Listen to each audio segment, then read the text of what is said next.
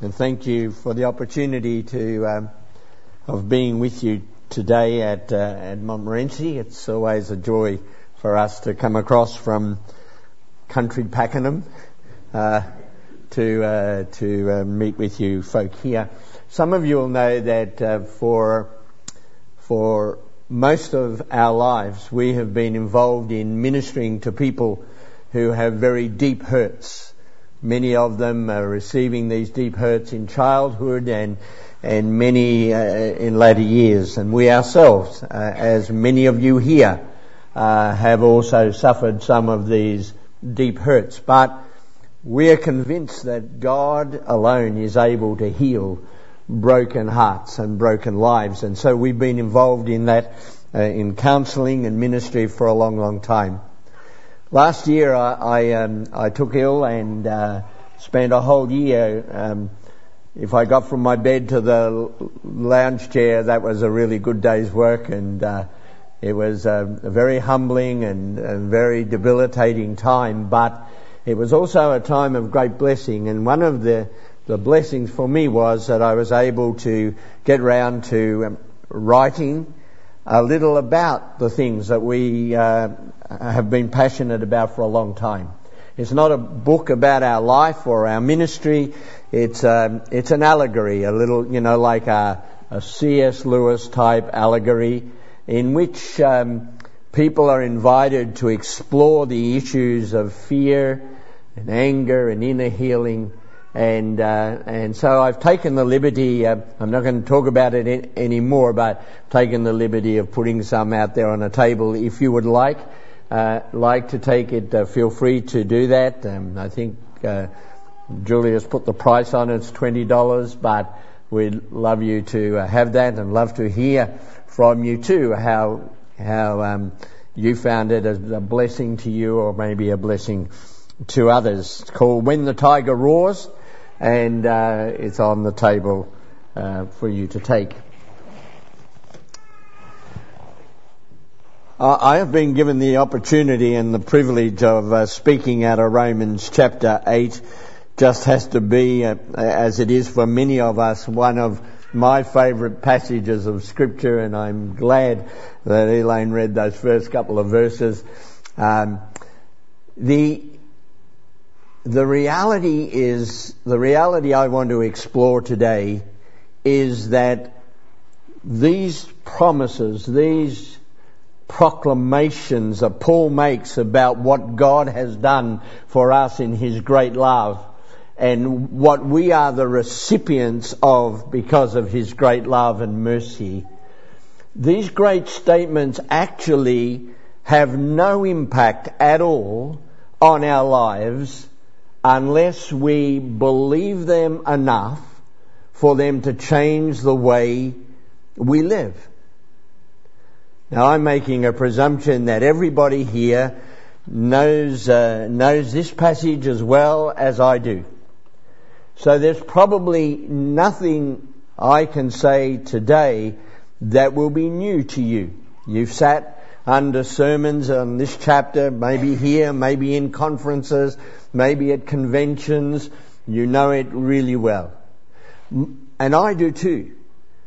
But the question I began to ask myself as I read each of these great statements was, if I really believed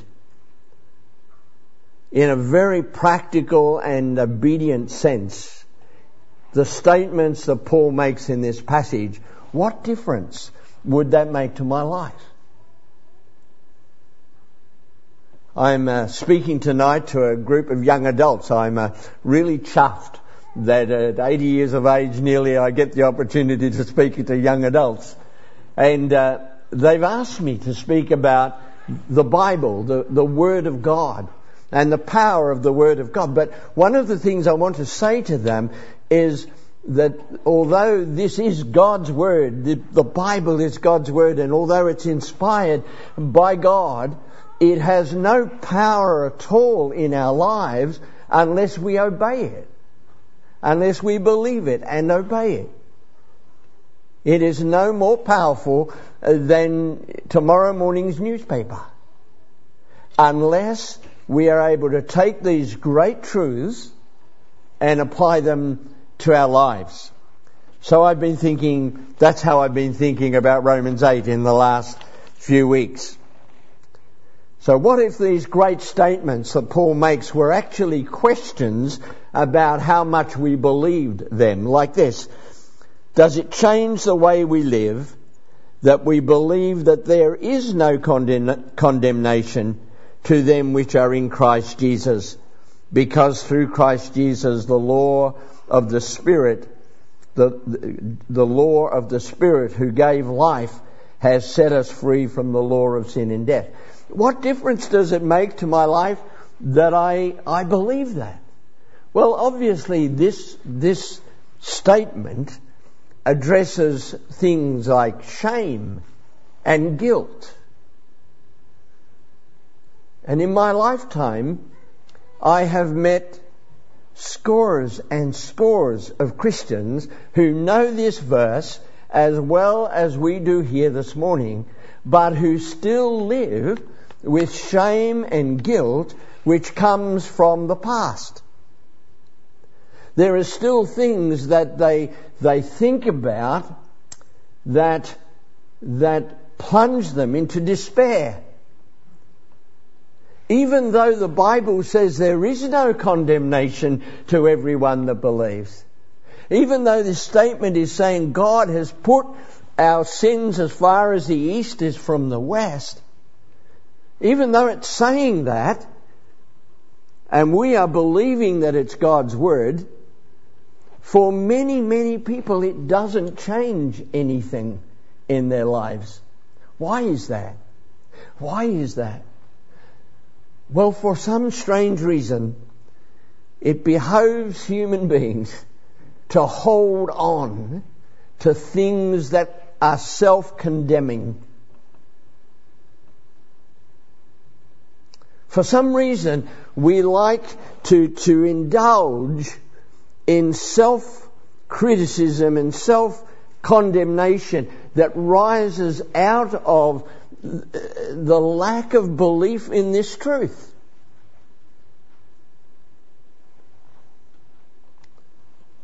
I carried for over 30 years guilt and shame which came from the fact that I was abused as a child. And for some reason, abuse victims take shame on themselves. It's like we are somehow responsible for what happened to us. And even though I had become a Christian, and even though I preached sermons on the Lord's Prayer, forgive us our trespasses as we forgive those who trespass against us, even though I did all that, I still carried the shame. And I could walk into a room like this and feel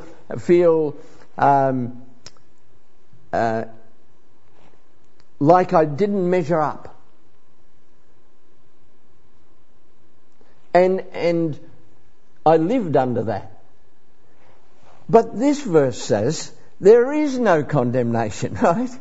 There is no condemnation. And we have no right to say, I believe that, if then we turn around and focus on stuff that condemns us. Nor have we any right to be critical of other people and to be condemning of their behaviours and actions, regardless of what they are.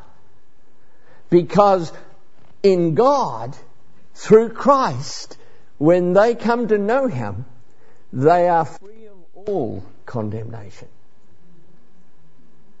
Now I want you to really say, well, here's the question. Do I live every day as if that verse is true? Do I live every day as if it is true that the Spirit who gives life has set us free from the spirit of sin and death? Do I live like that? Or let's go on to the next one. Does it change the way we live that if we believe the mind governed by the flesh is death, but the mind governed by the Spirit is life? a way of thinking about that is what comes out of our mind as people who are indwelt by the Spirit, is what comes out of our mind, is that life? Does that breathe life into our situation, into the people we are talking to, into the people we are involved with? Are the words we speak the words of life? Or is what comes out of our minds and out of our mouths death? Because it's critical or judgmental or legalistic. Paul is saying that God has come to set us free so that we have the Spirit of life working in us and projecting into our relationships and everything that we do the life of God. Would people say of you or of me, I love it when he comes to talk to me because it's all so positive and it's all so encouraging and it's all so affirming? Or would they expect that at least something we will say will be negative or critical or judgmental? Spirit has come to give us life. Or this third statement, does it change the way we believe that it is by the Spirit we can call God? Does it change the way we live that we believe that it is by the Spirit we can call God Abba, Father? And that the Spirit testifies to our spirit that we are the children of God? If I really believe that truth, I would get up every morning knowing that the Holy Spirit is going to testify with my spirit, my human spirit today, that I am a child of God. That any doubts, any lack of assurance, any fears that I might have about belonging to God will be dispelled today, because the Holy Spirit witnesses with my spirit that I am His child, that I am the child of God. If I really believed this verse so that it changed the way I lived, it would mean that I would come to God knowing that He is my Father, my Abba, my Daddy, and that He wants only good for me. And on the surface, that sounds an easy thing to say. But 2 years ago, almost to the day, we lost our 18-year-old granddaughter. Just a beautiful, beautiful girl. And for 3.5 weeks we watched her dying in a hospital. Thousands of Christians across this country were praying for her. And she died. And I'm a pastor and I'm a counselor, but I've got to tell you, I was on my knees before God and the day she died saying, God, I don't know what to do with this. What do I do with this? I have believed all my life that you are a good God, that you answer prayer, that if we come to you with the desires of our heart, you will answer that. And yet amidst all of that pain, and all the pain that has followed since in our family, His Spirit has witnessed every day in my spirit that I'm His child. And that even if I don't understand what He is doing and why He is doing it, that thought that He is my Abba Father is the thought that brings peace and hope and joy in the midst of struggle. What about you? You're going through maybe something similar. Do you know? Do you believe? Do you open yourself to the Spirit's witness to your spirit that you are indeed a child of God? Or this one, that in all things work for the good of those who love him and who've been called according to his purpose. What difference would that make in our moment by moment, day by day life if we really believe that? On the way over this morning, one of the nice things about coming to Montmorency is you get to listen to the service on Light FM. And we heard a preacher. It was not really my style of preaching, but he was good because he was reminding us that life is like a book. And a book is divided into chapters. And sometimes we find ourselves in the midst of a chapter, which is very painful and very difficult. But to remember that it's only a chapter, it's not the whole book. And that we are to live beyond the chapter and to live into the truth of the book. It's quite a powerful illustration, isn't it? And why can we do that? Why can we go through difficult times? Why can we go through really hard times as people of hope? Because we know that we are the called according to his purpose. That he has called us to himself. That he has adopted us as his children. That he has filled us with his Holy Spirit.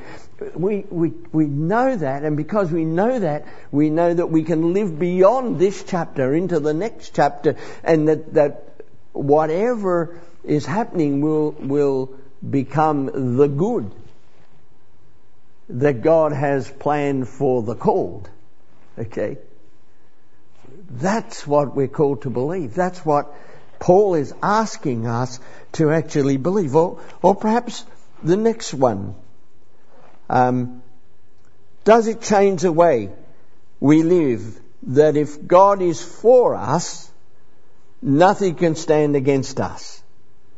And that he who did not spare his own son, but gave himself up for us all, will freely give us all things.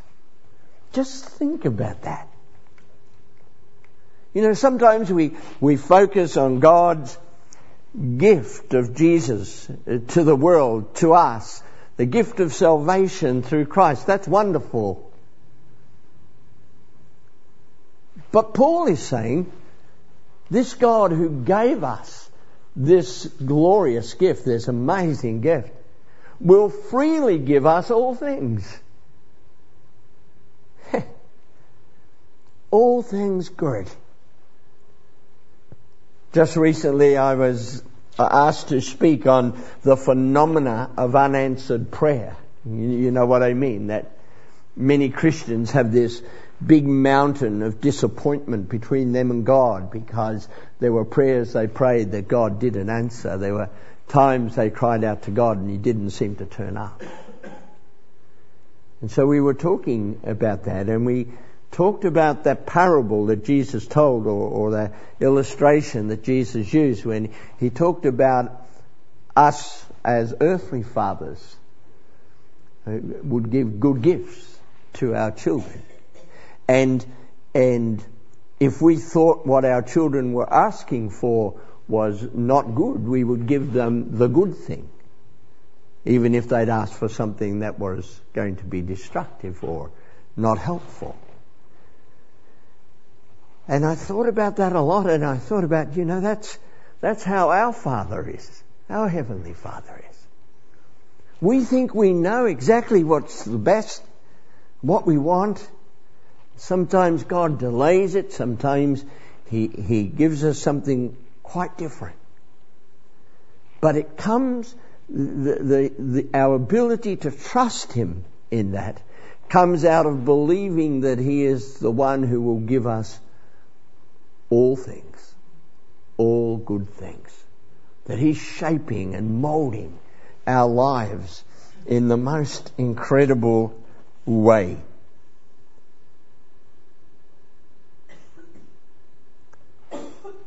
Does it change the way we live that we believe that nothing that happens in life can separate us from the love of God, which is in Christ Jesus? Do you and I really go through life believing that nothing, absolutely nothing, in heaven, in earth, under the earth, sickness, pain, suffering, financial reversals, whatever, nothing can separate us from the love of God which is in Christ Jesus? Do we really believe that? And you know that Paul's not saying this because he's got faith in the Christians that they won't at some point lose faith. He's not saying that we as Christians will, because of what we've experienced in Jesus, will never walk away from God. He's not saying that. He's saying that God will never walk away from us. He's saying that the love of God is absolute and complete and unconditional, and He will never, ever, ever withdraw it. That's what He's saying.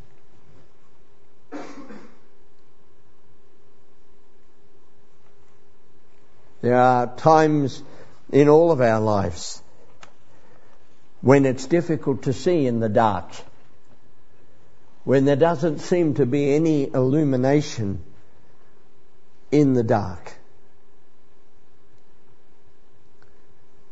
But then we take this truth, this amazing truth, and we can say it doesn't matter how dark it gets, nothing can separate me from the reality of God's love. Not just the theory about God's love, but the reality of God's love, that He is loving me at this very moment. He is loving you at this very moment.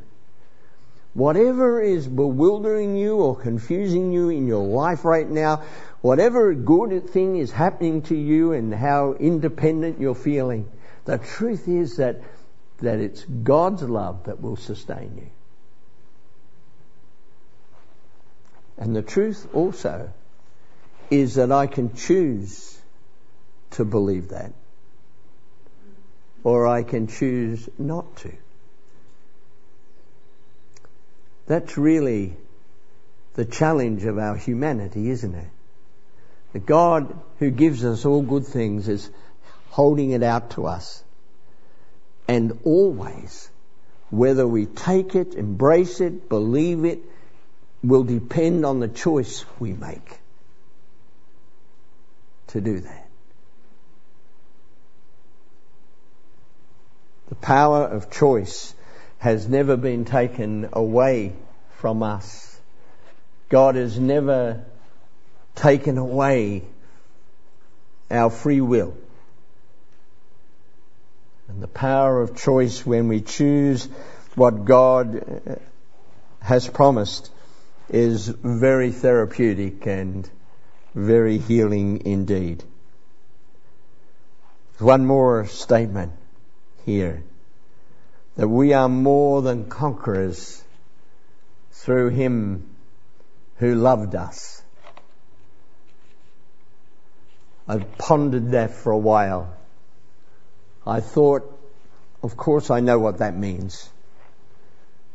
I've read it thousands of times. I've heard it preached thousands of times. But why did Paul choose the word conqueror?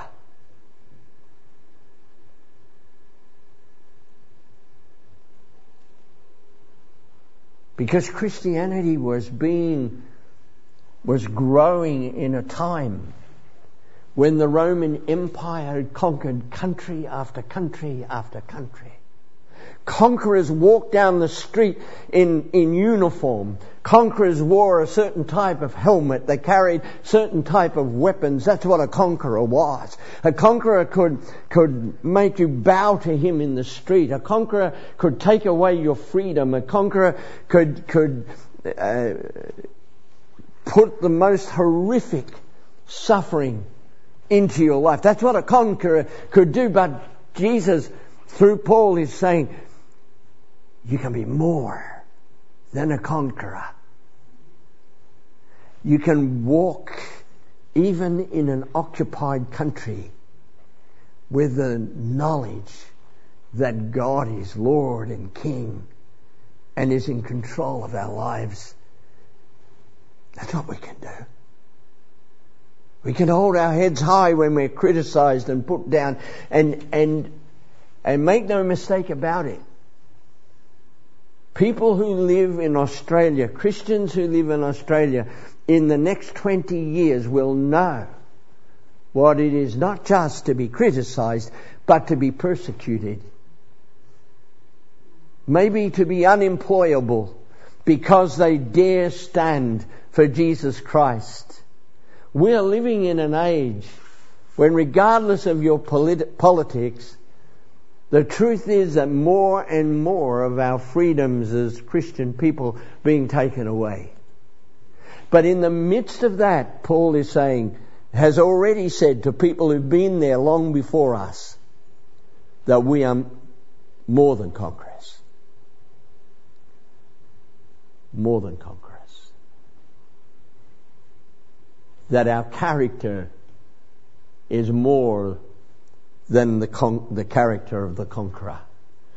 That the power of life is stronger than the conqueror. That we are more than conquerors. I had to sit in my office and ask the question, do I really believe that? Do I really believe that? Do I live my life before my family? Do I live my life before the people in our village? Do I live my life before the people I connect with in any sense as one who has the confidence that I am more than a conqueror? Do you do that? Because that's the challenge of Romans 8. It's a great chapter to write songs about. It's a great chapter to preach on. But it means very little until by faith we decide we're going to live as if every statement in that chapter is true, and that it has the power to change how we live. Let's pray. As we bow in prayer, I just want to suggest that you might just make your own response to God. You may just want to thank Him so much that you do believe what He says, and that you do live on the truth of that. And it has changed so many aspects of your life. And you want to just worship Him in this moment for that. There may be others who want to respond by saying, I once believed that, but right now I'm going through a time when I don't know. I don't really know whether I'm living free of condemnation. I don't really know whether my mind is governed by the Spirit. I don't really know whether I am a child of God. I don't really know that I'm more than a conqueror. God, I want to be like that. I want you to take hold of my heart today and open it up to these truths so that I take hold of them.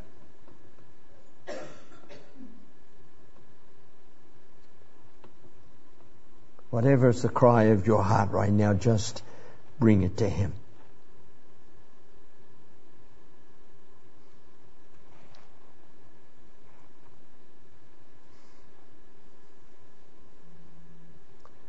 Father, we thank you for your word.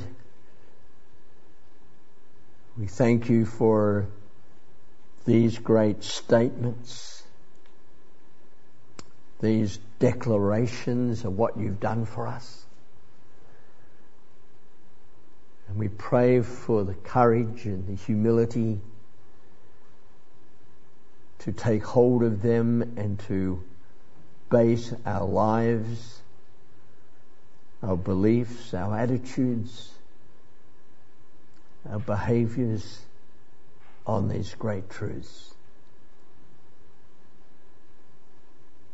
We ask it in Jesus' name. Amen.